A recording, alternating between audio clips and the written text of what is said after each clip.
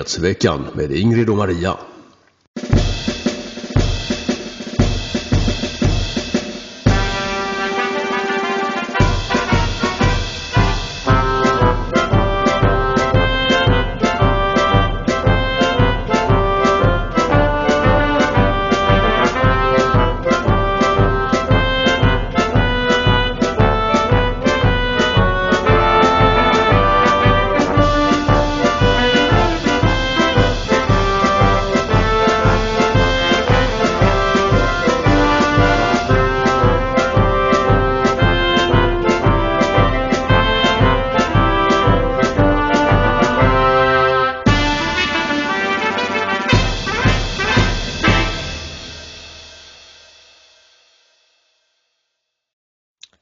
Hej allesammans och välkomna till ännu ett avsnitt av Nyhetsveckan special som idag har nummer 25.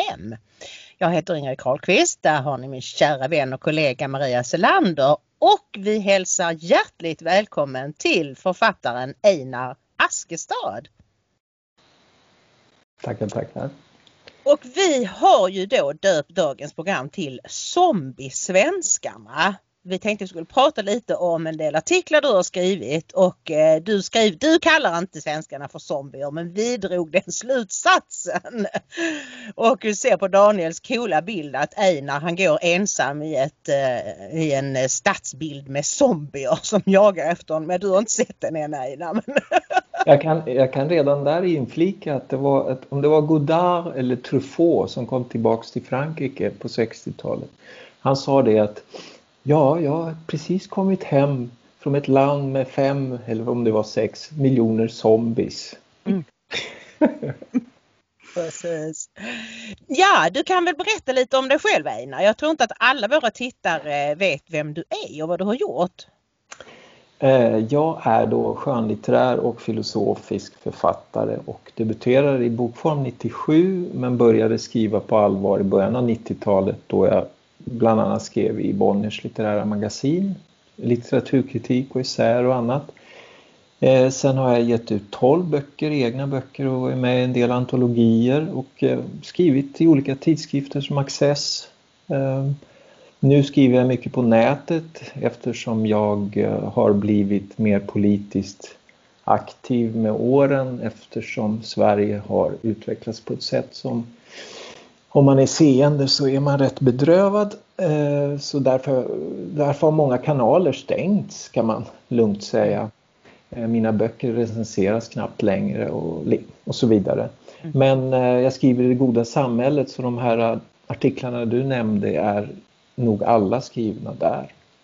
Ja, några för Katarina magasin också. Ja, just det. Mm. Men det är ju så det är, Einar, att om man går sin egen väg, om man säger ifrån mot vansinnet, då blir man persona non grata av etablissemanget. Tycker du att det har varit värt det? Det är inget val jag har. Alltså man kan ju inte välja att vara sann eller osann. Då är man redan osann om man överhuvudtaget har det valet att ta. Om det har varit värt det? Ja, givetvis är det värt det. Det finns ju det här gamla Nietzsche-citatet, det som inte dödar dig stärker dig. Och det stämmer ju ganska långt i alla fall. Inte om man dör då givetvis av det. Men det har stämt på mig i alla fall. Jag tror att det har skärpt mina sinnen och skärpt mitt intellekt. Ja, jag tycker precis som du och jag vet att Maria gör det också. Och frågan är hur det kan vara att så många andra struntar i huruvida de är sanna eller osanna. Och det är väl en del av det som det här samtalet ska handla om.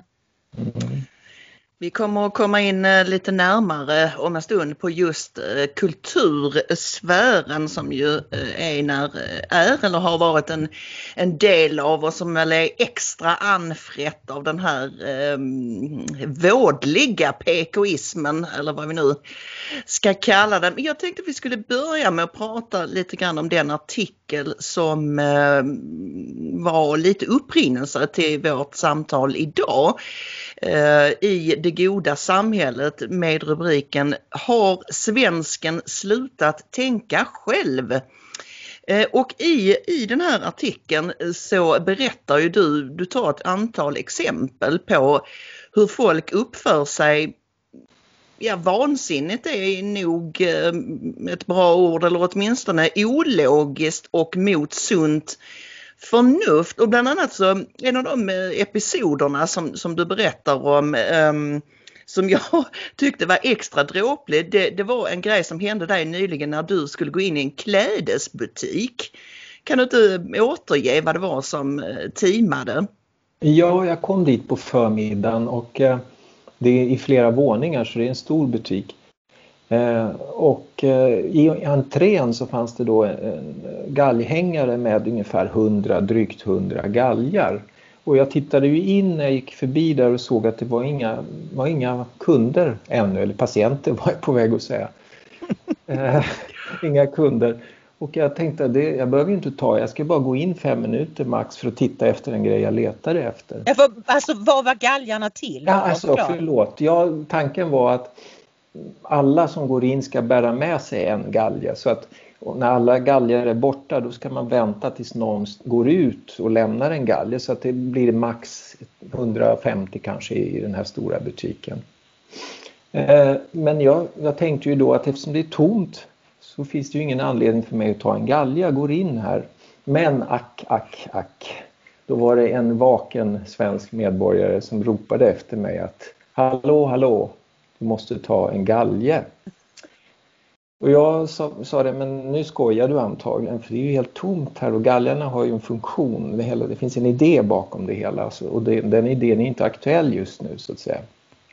Och nej, det är en regel, sa den här butiksbiträdet. Jo, jag förstår att det är en regel, men den dag regler slår ut vårt förnuft så är vi i stora problem, menade jag.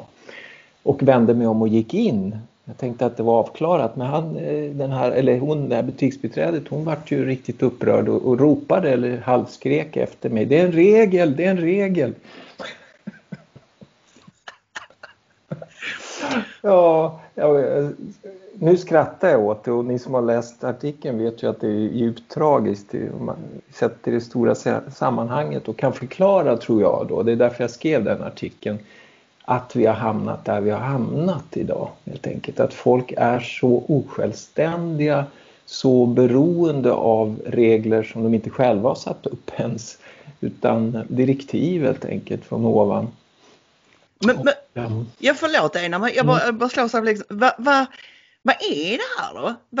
Vad är din analys om varför folk uppför sig så oförnuftigt?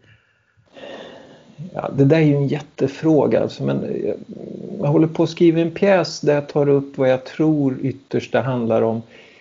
Alltså man har på något vis, har värjt sig eller lärt sig värja sig för den stora tragedin och den stora utsatthet som det är att vara människa överhuvudtaget. Det vill säga liv och död. Döden är ju också osynlig i mycket. Nu är det klart i samband med pandemin pratas det mycket om det, men jag tror att jag kan ta ett annat exempel. När min mor låg döende så var vi bröder där och misslyckade hjärtoperationer så att de stängde av alla apparater och så vidare. Och andningen försvann mer och mer och pulsen mer och mer. Så vi satt vid hennes dödsbädd. Och då är det på den tiden, det är 8-9 år sedan, då satt det med en undersköterska alltid när någon skulle dö. En filippinska var det här. Och hon sa plötsligt när vi satt där i tystnaden att det är så fint att se er söner här. För här i Sverige dör alla ensamma. Och någonstans kopplar jag ihop de här sakerna. Alltså vi är så fjärmade från det som är verkligt. Vi har liksom skärmat av det mycket i Sverige.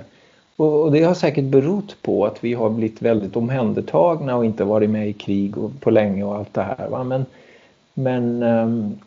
Och initialt kanske att staten gick in och skulle liksom styra upp samhället hade sina fördelar.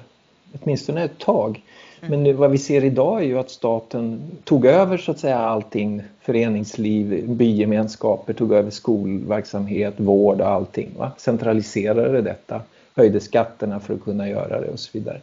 Men vad vi ser idag är att staten, när de väl hade fullföljt eller fullbordat det där, då vänder de folket ryggen, övergav folket. Så att nu har vi varken det ena eller det andra. Ja, och jag tänker så här att det är ju den här sossestaten som har gjort svenskarna väldigt handlingsförlamade. Och så tror jag också att den här pandemin, den skräcken som politiker och medier har lyckats sprida över en sjukdom som 99,8% överlever.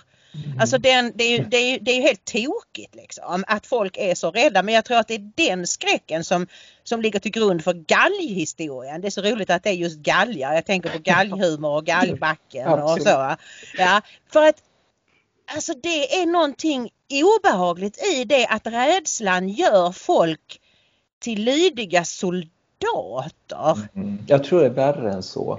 Jag tror inte ens, som det här exemplet med min mamma där, alltså det är uppenbart så att folk är likgiltiga. De är inte engagerade ens i sina föräldrar eller vem det nu är som ligger och dör, som de har någon relation till. Relation inom stationstecken, för har man en relation så bryr man sig ju.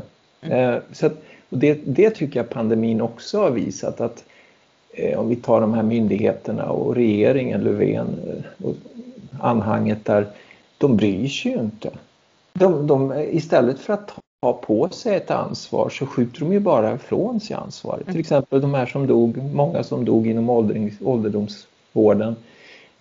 Löfven, vår statsminister, får det ju till att det handlar om de anhöriga och personalens fel. Ja. Alltså, och då man bryr sig inte. Så att jag tror att det är inte bara det liksom att vi är rädda. Jag tror snarare att det är att folk är inte riktigt på spelplanen.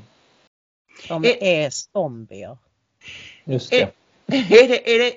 Jag tänkte, vi kommer nog att återkomma till det, men jag tänker på att i andra artiklar har du skrivit mycket om det här att saker och ting är inte riktigt verkliga längre. Och jag gör en koppling här att verkligheten har blivit overklig, om du förstår hur jag tänker, ställd inför liksom riktiga moraliska val och vad det nu kan vara, så bara stänger folk av. Absolut. Jo, och där har ju även teknologin, tror jag, spelat in väldigt mycket. Alltså den har ju också stängt av folk. Jag har ju varit mycket i Mexiko senaste 14-15 åren, kanske 3 år sammanlagt, och skrivit och jobbat där, för jag trivs väldigt bra där. De brukar ju för övrigt hamna högst bland folk när man mäter hur glada, hur lyckliga människor hamnar i Mexiko. Och trots att de är socioekonomiskt inte alls har det bra, så att det finns tydligen andra komponenter i huruvida ett samhälle är sunt och gott och inte liksom. Men där märker jag märkte från 2000, kan det ha varit 2008 eller nej, det var senare förresten. Jo, men det var smartphonen slog igenom lite senare i Mexiko. Och jag märkte rätt fort att det förändrade mexikanerna. Alltså från att tidigare samlas nere vid torgen, på kaféerna på kvällarna, och barnen leker och man äter glass och man skrattar och så vidare. Så sitter liksom pappor med sin iPhone och mammor med sin iPhone, och barnen också då. Det här är ju mer medelklassfenomen kanske, men ändå, alltså man får inte underskatta hur den här teknologin, och det har jag också skrivit mycket om, att hur mycket utveckling tål vi? Och vad är utveckling? För vi har ju det här mantrat att det är utveckling, det kan vi inte göra något åt. Och det är ju, redan där har vi ju en passivisering, ett feltänk som vi måste komma åt. Det är vi som bestämmer hur vi ska ha det. Vi ska inte bara passivt följa en utveckling som ofta är ganska grundad i ekonomiska intressen då dessutom. Och det där argumentet passar ju politikerna som hand i handsken. Alltså jag har en äldre manlig släkting som alltid säger när jag då pratar om massinvandring och allt som har skett i spåren av det. Ja men det är ju utvecklingen Ingrid, det går inte att stoppa. Och det är politikernas bästa försvar, bästa vapen, därför att det är ju faktiskt de som med sin politik har skapat incitament för människor att söka sig till just Sverige genom den liksom generösa bidragssystemen. Så att jag tycker att det är väldigt viktigt att säga ifrån att utveckling, den bestämmer vi. Det är ingenting som händer av sig självt.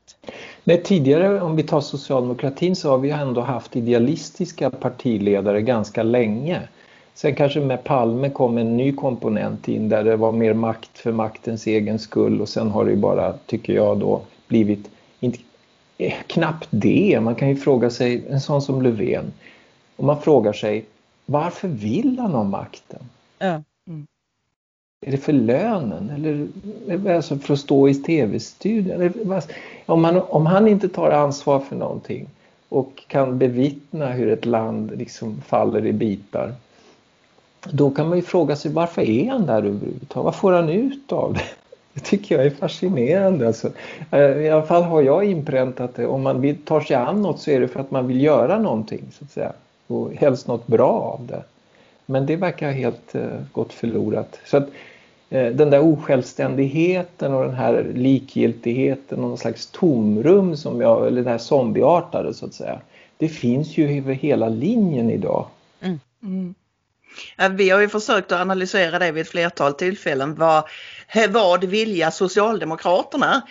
Därför att det är ju tydligt att det är så som du säger, att det är makten framför allt. Men det är väldigt intressant att fundera på just det du nämner nu. Men varför vill de ha makten? Och det enda vi har landat i, Ingrid, är väl att det är för att alltså antingen är det som du var inne på Einar, att det är privilegier och så vidare för dem själva, eller så är det att de inbillar sig att men det är för allas bästa, därför att vi är bäst och vi vet bäst. De kan inte riktigt förklara varför de vet bäst, men så är det bara. Jag tror att om man är tom inombords, om man så att säga har stängt av för liv och död och för vad som är viktigt och verkligt, då blir ju sådana yttre saker mycket viktigare. Man har inget annat att hänga upp sin identitet och existens på. Så att, jag tror att det är djupt tragiskt och sorgligt det vi bevittnar. Och vi behöver en helt annan sorts människor som leder vårt land och som förhoppningsvis kan rädda vårt land. För det går ju fort. Ja, när det gäller Löfven så vet vi ju att han tvingades att ta det här uppdraget och att han egentligen inte vill ha det. Och det tror jag är en förklaring till att det är så svårt att förstå vad han vill, för han vet inte själv vad han vill. Alltså han har tvingats dit, och så säger de nu att du måste vara kvar, Stefan. Det är du som har sett till att vi har vunnit 2 val på raken och sådär. Och det är verkligen sorgligt att betrakta denna sorgliga skepnad till statsminister vi har. Men det är samtidigt så är det ju svårt att säga vad som är mest sorgligt eller farligt. Jag tänker på de här då som kanske kommer efter honom, en sån som Strandhäll. Alltså, jag såg att igår hade hon med DN givetvis som slår upp stort att hon hade sagt någonting om manligt och kvinnligt, att det tyvärr fortfarande är begrepp som vi använder ungefär. Alltså, då har man ju verkligen fjärmat sig från all biologi och all kultur och allting. Alltså. Från allt som är verkligt, helt enkelt. Ja. Men du, apropå overklighet, så grips jag av en just sådan känsla när jag läser dina beskrivningar av stämningen i kulturvärlden. Du berättar bland annat om hur du går runt på bokmässan, och den ena ska vi säga, dråpliga incidenten efter den andra inträffar. Men det intressanta är ju att de här människorna som du möter, som vi kan sitta och garva åt och tycka, herregud, liksom, hur kan de ta sig själva på så stort allvar, och hur kan det vara att man är så helt i sin bubbla att man inte förstår att man har flyttat in i overklighet. Men de märker ju inte det uppenbarligen. De tror ju på något sätt att de är revolutionärer eller... Men alltså jag ser ju framför mig hur du går omkring där som en udda fågel och betraktar nästan som, vad heter han, Virgilius i, du vet, Dante. Ja, men så kändes det ju. Ja. Jag får den känslan, men alltså hur har du pallat med det? Alltså... Nej, men jag tror jag skriver i början i den artikeln att jag hade inte varit på bokmässan på 7-8 år eller någonting av den anledningen, och sen så fick jag ett erbjudande, eller någon frågade om jag ville komma ner och läsa ur den senaste boken där i poesirummet. Oj då, ja, men och sen tog jag bilen och körde ner och ja, nej, men det är en bubbla, det är det. Och det är en sluten verkstad. Det är samma människor i varje debatt, och det är samma människor som du ser på Kulturnyheterna eller du ser på Röda rummet. Det är en liten värld som hålls uppe, inte av att folk är intresserade av dem egentligen, utan det är skattepengar faktiskt. Om du tog bort skattefinansieringen av stora delar av den här kultursfären, så är det inte mycket inte många som överhuvudtaget skulle vara motiverade nog att fortsätta dagen efter, om jag säger så. Så det där är ju de drivs ju inte av inga ideal, ingen strävan. Jag skrev en annan artikel om samtidskonsten, installationskonsten och liknande. Den pågår ju decennier efter decennier, fast vem vänder den sig till? Det är samma där. Det är en liten krets som applåderar varandra. Ett antal liksom personer, och bara år efter år samma typ av installationer. Om det nu är, jag tror jag nämnde det i den artikeln när jag gick förbi Bonniers konsthall och såg att det var någon utställning, att väggarna var kala, men det gick lite folk, lite strosade omkring där. Så jag korsade gatan och tittade in, och då låg det komockor, antar jag att det var, utspritt över golvet. Ganska stor lokal, Bonniers konsthall. Och då gick folk begrundande de här komockorna. Och jag hittar inte ens på, va. Man skulle ju kunna tänka sig att man drev med fenomenet, men det är kejsarens nya kläder utan like. Men så säger ju alltid vänstern att nej, vi måste subventionera kulturen med skattemedel, därför att annars är det bara de rika och privilegierade, och så blir det bara buskis för folket, och sen så de rika, de kan gå på operan och så för att de har råd med det. Hur bemöter du det argumenten?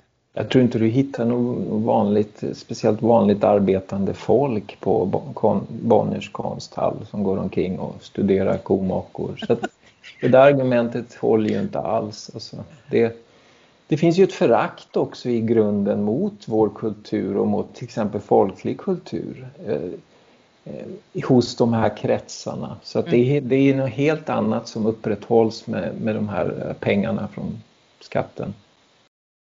Men hur länge kände du att när gjorde du ditt utträde ur den här sfären mer officiellt, eller man ska säga? Förstår du vad jag menar? När blev du någon grata eller?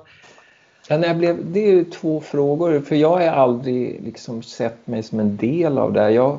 Som författare menar jag, om man är seriös, så ska man lyssna på sin röst och sitt samvete och söka och gå sin väg. Och det har jag alltid gjort. Och det är därför jag är där jag är idag. På gott och ont. Eller jag menar, det är bara på gott. Men nackdelarna så att säga beror på det. Att jag inte har varit konform i fråga om hur man ska tänka och så vidare. Men mer explicit, eller det var väl kanske innan valet 2014 jag skrev en artikel om identitet. Det var alltså en debatt på Svenskan kultur, och då skrev jag som förvånade mig att de tog in, jag tror det hade att göra med att kulturchefen var på semester och vice kulturchefen tog in den där texten då. Men alltså den var väldigt bra och träffsäker, men ja, kanske just därför ännu mer förvånande. För där lyfter jag ju fram att det här med identitet är ingen lek och det är ingenting liksom, man väljer inte det ena och det andra. Sådana frågor. Alltså vi har vårt modersmål och det är ingenting vi kan välja bort. Vi kan inte välja ett annat modersmål. Vi kan inte välja bort byta religion som man byter kalsonger som en del tror. Liksom det är det som är präglat en och det är det man är, bokstavligen är. Så det var väl ett steg. Det var kanske då det började bli magrare med recensioner och sådär. Men definitivt, jag skrev en text där jag dissekerar ett nummer av Författarförbundets facktidskrift. Där jag går igenom den artikel för artikel och i den skriver jag också att jag går ur Författarförbundet. Alltså jag hade varit med ett år bara, så det var ingen stor grej eftersom jag i princip inte ville vara med där. Men jag gick med och sen efter ett år kände jag, nej, det här går ju inte. Det går ju inte. Ja, men nu, jag menar, nu det måste ju bli en ändring för det här kultursverige som vi ser, det här vänsterindoktrinerade, det har ingen framtid. Det har ingen energi, det är inte angeläget för någon. Alltså det är ett sjunkande skepp det där. Mm. Och jag tänker på det du har sagt här nu om hur de lever i sin bubbla. Att det de gör i bubblan, det är ju att de ratar allting som vanligt folk tycker om. Det är deras enda raison d'être. Och då blir det ju själlöst och overkligt. Alltså, om vanligt folk tycker om, vad ska vi säga, buskis. Fy, det är så dåligt. Och nu ska vi se komocker. Svensson består sig inte på det här, men vi ser hur bra det är. Och det blir ju mer och mer bisarrt ju längre man drar detta. Och du vet, arkitekter som bygger så fula hus det bara går. Därför att vanligt folk tycker om vackra hus. Och därför ska de, alltså det som vi brukar säga, Maria och jag från Emil Lönneberg, grisar ska inte ha roligt. Att det är liksom det som driver dem. Alltså att bara vara emot allt det som vanligt folk tycker om, som är naturligt och sunt och traditionellt. Absolut. Och det är inte bara så, de har ju ingenting positivt själva, konstruktivt eller inget eget ljus att komma med. Utan det är bara negativt, det är bara parasitärt, det är bara anti. Jag menar det här Liljevalchsbygget där, Gert Wingårds senaste alster eller produkt. Det är ju helt otroligt. Hur man kan placera en stor cementsarkofag liksom på den platsen. Nej, men man blir bara mållös alltså.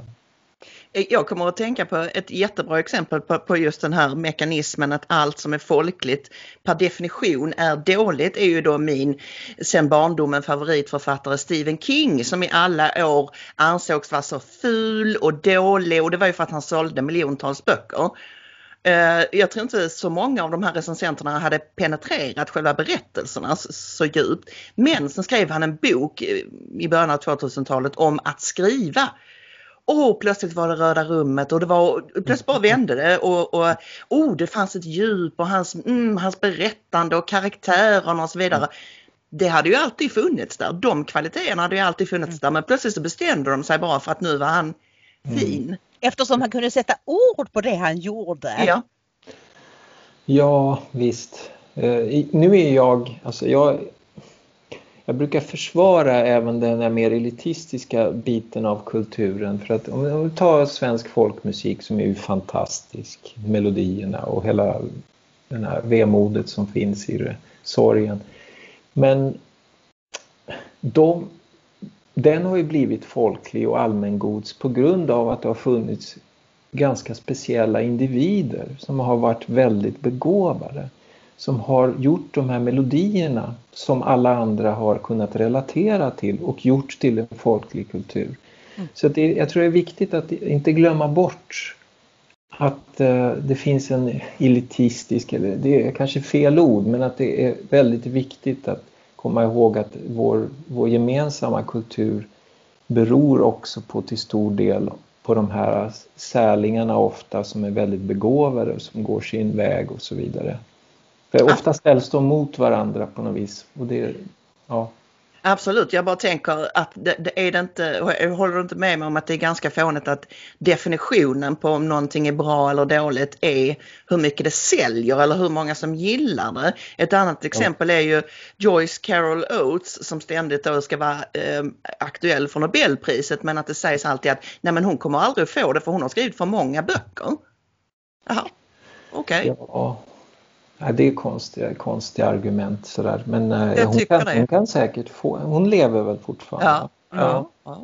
Men alltså, jag menar ju inte att det är det som är, alltså den elitism som jag vänder mig emot, den är ju inte så ofta så särskilt begåvad, utan det är liksom mer det att man har lagt sig till exempel det här fikonspråket som man använder på kultursidan. Och nu ska jag berätta en rolig historia från levande livet. Jag var släkt i släkten kan man säga tidigare med en före detta kulturchef på Svenska Dagbladet. Och han hade hamnat i en våldsam strid. Han hade skrivit någonting och så fick han Kultursverige på sig. Och det var den ena nedsablingen efter den andra. Och så var hans svärmor hemma där på middag. Och så sa hon, ja, alltså jag har verkligen försökt att sätta mig in i det. Jag har läst alla artiklarna men jag förstår inte vad det handlar om. Och då tittar han på sin svärmor och säger, det är inte meningen att du ska förstå det. Nej, okej. Alltså det kan man kalla snobberi. Ja, de har skilt sig nu, eller? Nej, det tror jag faktiskt inte. Jag har inte kontakt med dem längre.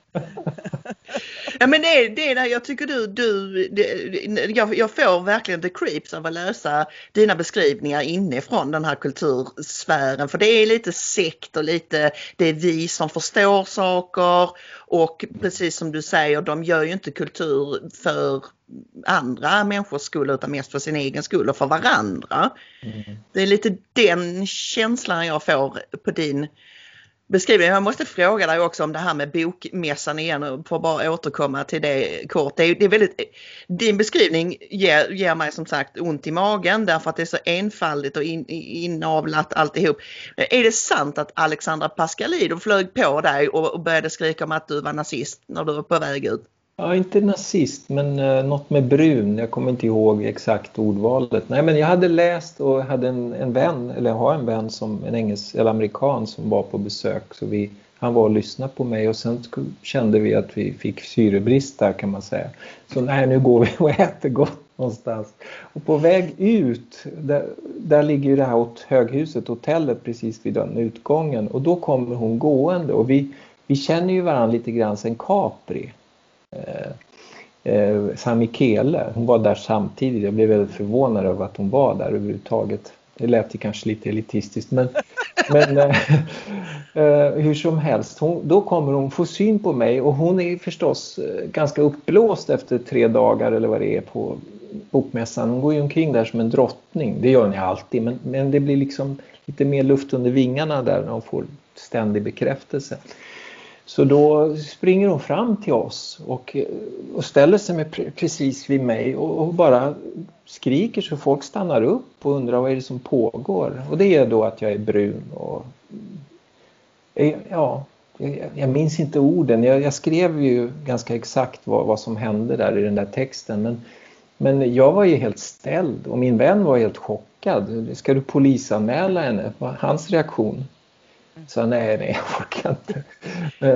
Men jag skrev den där texten om det bara så det finns på pränt. Men, ja, nej, men vi de är lägger helt länkarna här nedanför så ni kan läsa den. Det är en mycket intressant och rolig betraktelse. Men det som jag fastnade för när jag läste den artikeln, det var just alla de här samtalen som olika författare hade med kvinnliga medelålders präster.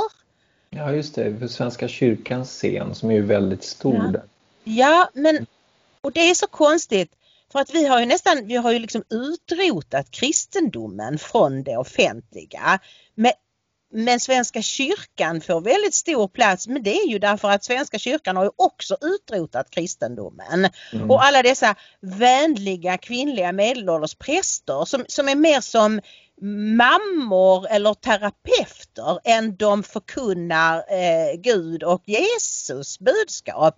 Ja, som för liksom mysiga samtal med i princip islamistiska författare. För det var ju 2 jag tror jag nämnde i texten där. Och de har ju inte hycklat med liksom att de hellre skriver en underbar text om han som sprängde sig på Drottninggatan än oroar sig för eventuella skador och vad som kunde ha hänt. Va?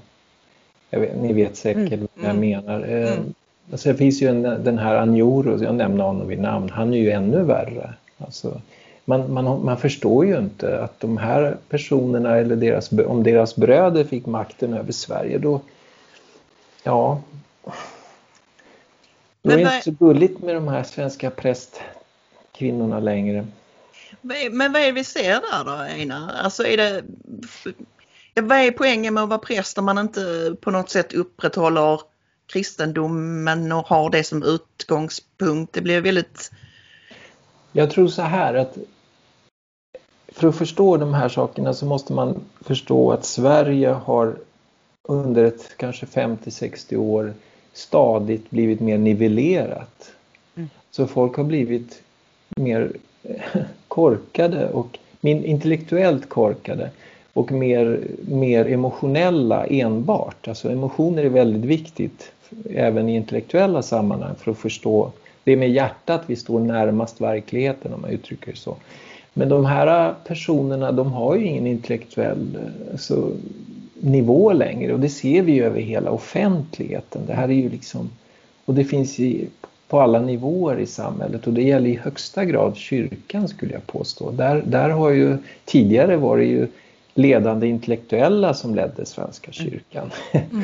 Ända kanske fram till 60-tal. Sen har det ju blivit något annat.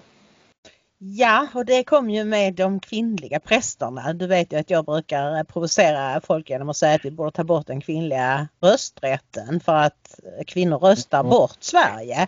Men alltså jag säger pass där. Ja. Nej, jag vill inte alls att vi ska prata om det, men jag tänker på det. Det är så mycket, alltså när kvinnor kommer in och blir tongivande i det spelar liksom ingen roll vilken organisation det är, eftersom det faktiskt finns skillnader på kvinnor och män, inte bara kroppsliga utan i hur vi är ihopskruvade och hur vi tänker, vad som är viktigt för oss. Och medan män är mer liksom rationella och nu ska detta målet nås och kan bli lite hänsynslösa, så är kvinnors instinkt, inte alla, man inte säga inte alla, men de allra flesta kvinnor vill vara alltså agreeable heter det på engelska. Till lags. Alltså de vill ju vara snälla och vänliga. Nu ska vi inte bråka och sådär. Och då blir det till slut en geggamoja där liksom det viktiga är att vi inte höjer rösten mot varandra. Sen vad vi gör, vad vi producerar, vad vi gör för insatser för samhället, det blir helt oviktigt. Vi ser det också, jag ska snart sluta prata, vi ser det också med alla de här kvinnliga generaldirektörerna som begår liksom grova brott. Och så bara, nej men hoppsan, och vad fanns det en grundlag att ta hänsyn till? Och så får de liksom, sparkas de snett uppåt vänster. Ja, jag såg ju här nyligen var det ju lönerna på myndighetschefer och Postnord till exempel. Ni såg väl det? Att hon hade höjt sin lön, jag tror det var med 17% i år. Upp till 730 000 i månaden. I månaden? I månaden. Nej men nu skojar du. Nej, jag skojar inte. Och det säger väldigt mycket om väldigt mycket i Sverige överhuvudtaget. Men jag tänkte på det i samband med det här med att kvinnan som offer. För det har vi ju kvar. Feministerna menar ju att i Sverige är kvinnan offer. Och det är orättvist allting och så vidare. Men det blir ju befängt när man... Jag menar, ta kultursfären. Nästan alla är kvinnor där idag. Yeah. Kulturchefer, chefer för filminstitut, för SVT etc. Så att den här offerrollen börjar bli lite svår att upprätthålla tycker jag. kan man väl lugnt säga. Men du Einar, om vi ska prata lite grann bara om då svensk kultur som du också redan har varit lite inne på. Du har skrivit mycket om det. Ofta när man ska försöka diskutera svensk kultur så får man höra att den finns inte, och om den finns så är den inte viktig. Och så kan man, alltså det är en relativisering av Guds nåde som pågår kring detta. Vad är din syn på liksom vad som är svensk kultur och om den finns, varför är den i så fall viktig? Så jag kan förstå den frågan om man inte är svensk. Då kan jag förstå att man ställer sig den frågan. Men den svensk som inte förstår vad svenska kulturen är och dessutom inte förstår det på ren svenska, på sitt modersmål. Den personen är, ännu en gång, den här nivelleringen vi pratar om. Alltså då har man ju ingen intellektuell förmåga överhuvudtaget. Så att, det svarar ju på din fråga. Jag menar, vi vet ju när vi talar svenska, vi vet ju vad vårt språk härbärgerar. Vi vet, vi kan ju, om vi nu måste motivera eller rättfärdiga oss själva, kan vi ju jämföra med andra kulturer, andra språk. Kan vi prata med en arab? Nej, det är svårt om de inte kan svenska. Kan vi leva som de gör i många länder som har andra seder och så vidare, och religion och sånt? Nej, det känns inte bra. Ja, men liksom, sen det här hela diskussionen om vad specifikt är svenskt, jag går inte ens med på att gå in på det. Det är en oförskämd fråga. Jag brukar citera Karl Olof Arnstberg som sa när jag intervjuade honom någon gång, kan du förklara vad som är svensk kultur? Så, men egentligen är det så här enkelt. Jag vet att du vet att jag vet.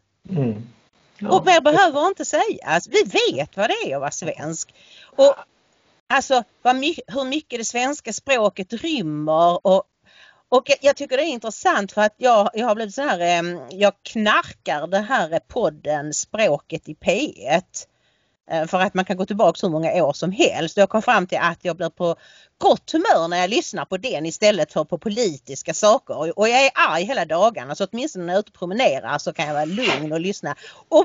Och det är ju så fantastiskt. Alltså alla språk är fantastiska. Men svenska är ett ovanligt fantastiskt språk. Ja, för oss alla gånger.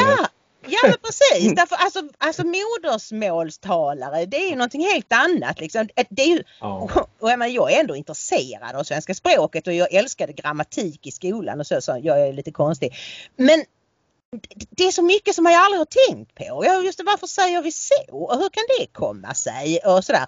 Men i alla fall någonting som jag blev väldigt upprörd över. Alltså jag har upptäckt att folk skriver det hela tiden när det borde vara dem. Och nu har jag kommit tillbaka till 2014 i språket och då är det en svensk professor. Det har ju varit länge varit en diskussion om att man ska ersätta det med dem. Att både det och dem ska liksom skrivas dom. Nej, det är ju inte folk så himla förtjusta i. Och då, den här professorn föreslår att man alltid ska skriva det. Det är ju jättefint. Ja, men det är ju det jag ser i tidningar varje dag nu. Stora tidningar, Expressen, Aftonbladet, DN, de skriver vi gav det till det. Alltså, och så gjorde jag en liten enkät på Twitter. Det var bara 172 som svarade, men 77% svarade klart vi ska ha det och dem. Och så kanske 14 ville ha dem. Och den allra sista kategorin var de som tyckte att både det och dem ska ersättas med det. Nu hade ju inte egentligen detta någonting med någonting att göra, men... Nej, visst. Nej, men ja...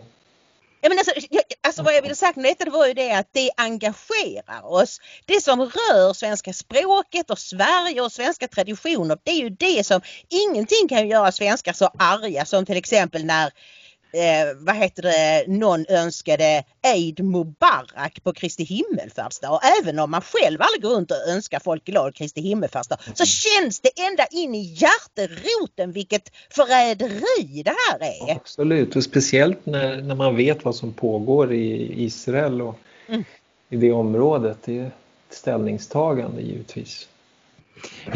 I den här artikeln där du gör slut med Författarförbundet och går igenom då Författarförbundets tidning Författaren, så Jag utvinner ur den texten också nästan att man försöker implicera att svensk kultur är i sin natur rasistisk. Allting som kan sägas vara svensk kultur och kanske även då språket är rasistiskt och det ska vi motarbeta.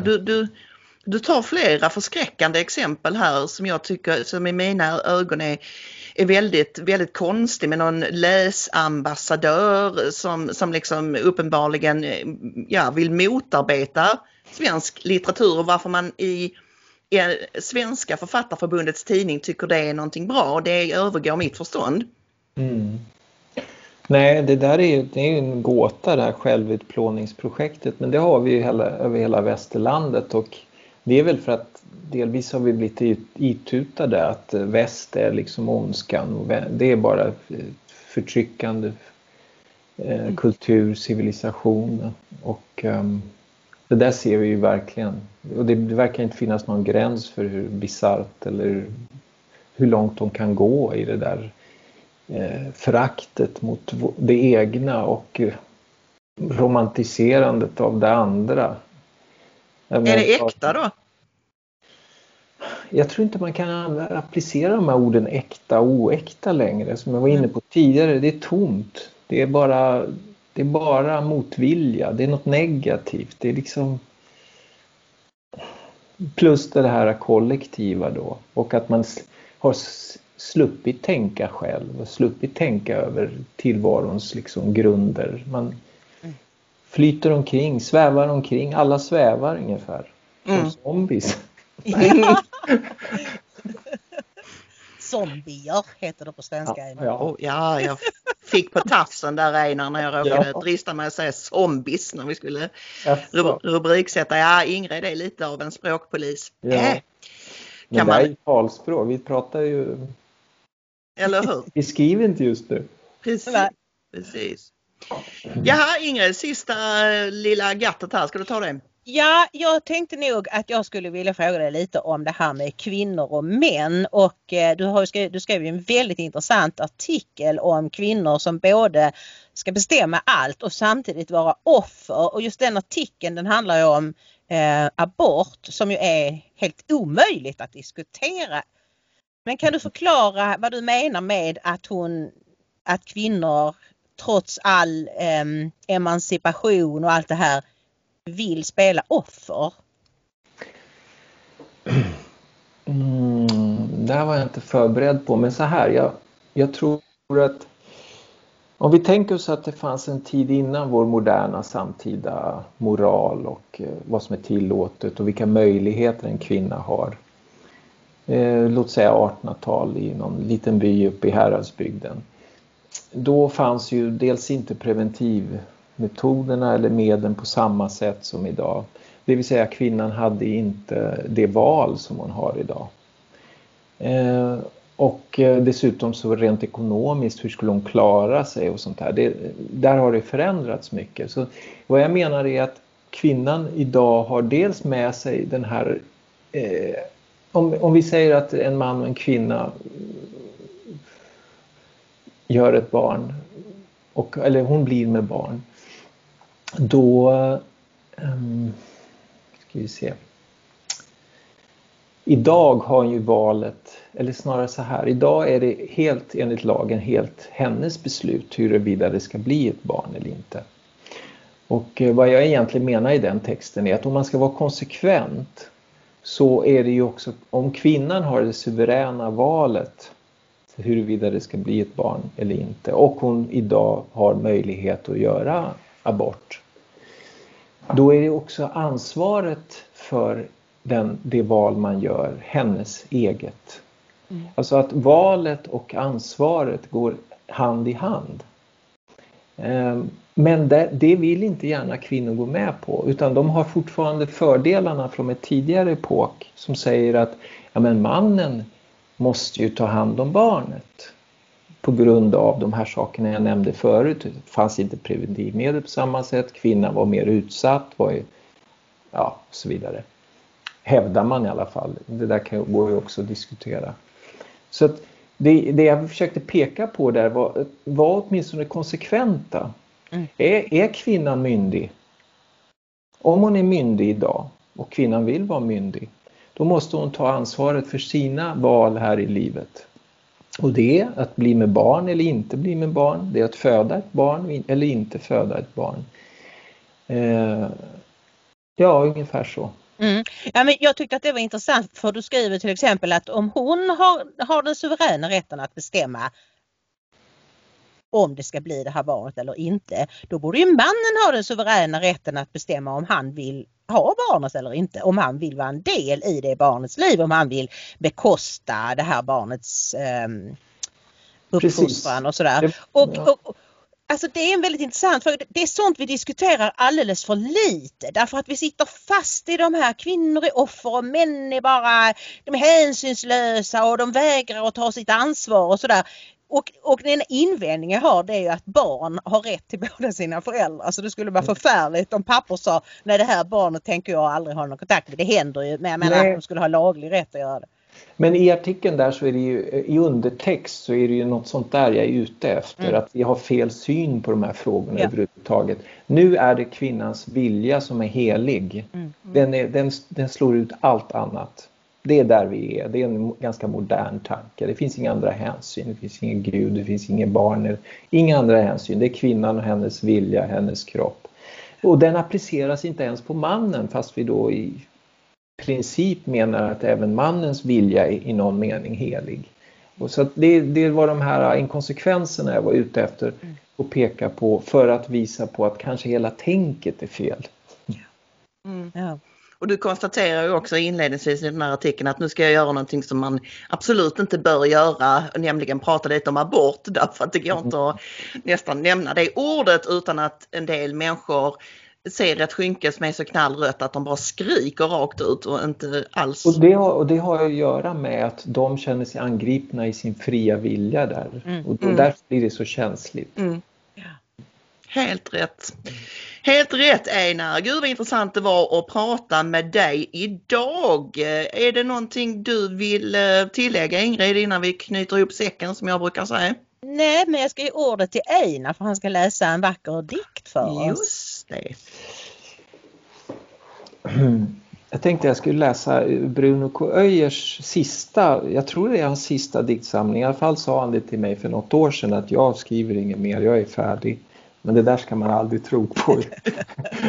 Men den kom väl för 2-3 år sedan, den här. Och jag läser en som heter Tystnaden.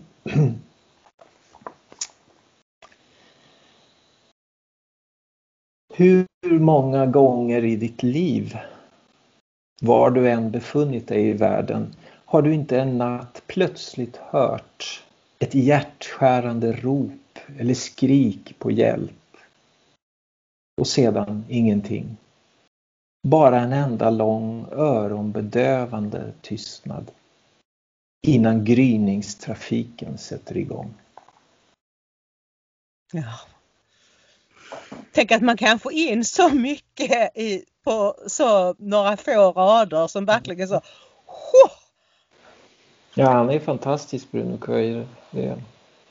Verkligen. Ja, det tål att begrundas. Tack så hemskt mycket, Einar, för att du var med oss här idag, och jag hoppas inte att du gör några sådana utfästelser som Bruno K. Öijer och säger att du ska sluta skriva, för det tycker jag du ska fortsätta med. Tack. Ingrid, vad säger vi till de som gillar det de ser och hör?